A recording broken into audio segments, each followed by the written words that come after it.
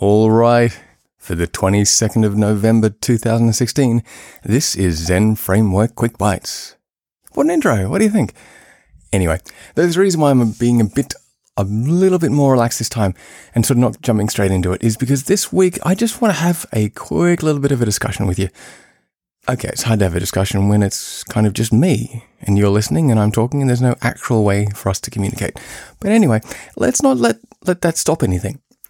What I'm thinking is for quite some time, as I've been doing this podcast and doing the tutorials on masterzenframework.com, it's always been sort of, well, generally speaking, quite, what's the word? Separated tutorials. Not a good word, but it's a word anyway. Meaning that there wasn't necessarily a sense of flow. Everything was like I'd have one tutorial and then another tutorial and then another one, but they weren't necessarily related. What I'm thinking of doing, and I would really love if you could tweet me, that's at ZFMastery on Twitter, at ZFMastery, is if you would like, or if you're keen to get something like a theme or a project or like a running theme through the tutorials, at least in part, maybe say a series of tutorials,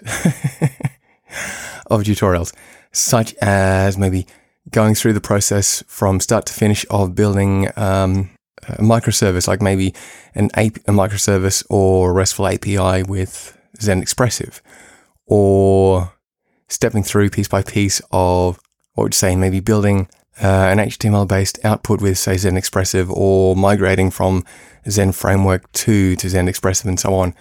I would really love your feedback. So if you could, if that's up your alley, if you think that would be of value over the current format, please let me know. Please tweet me at ZFMastery.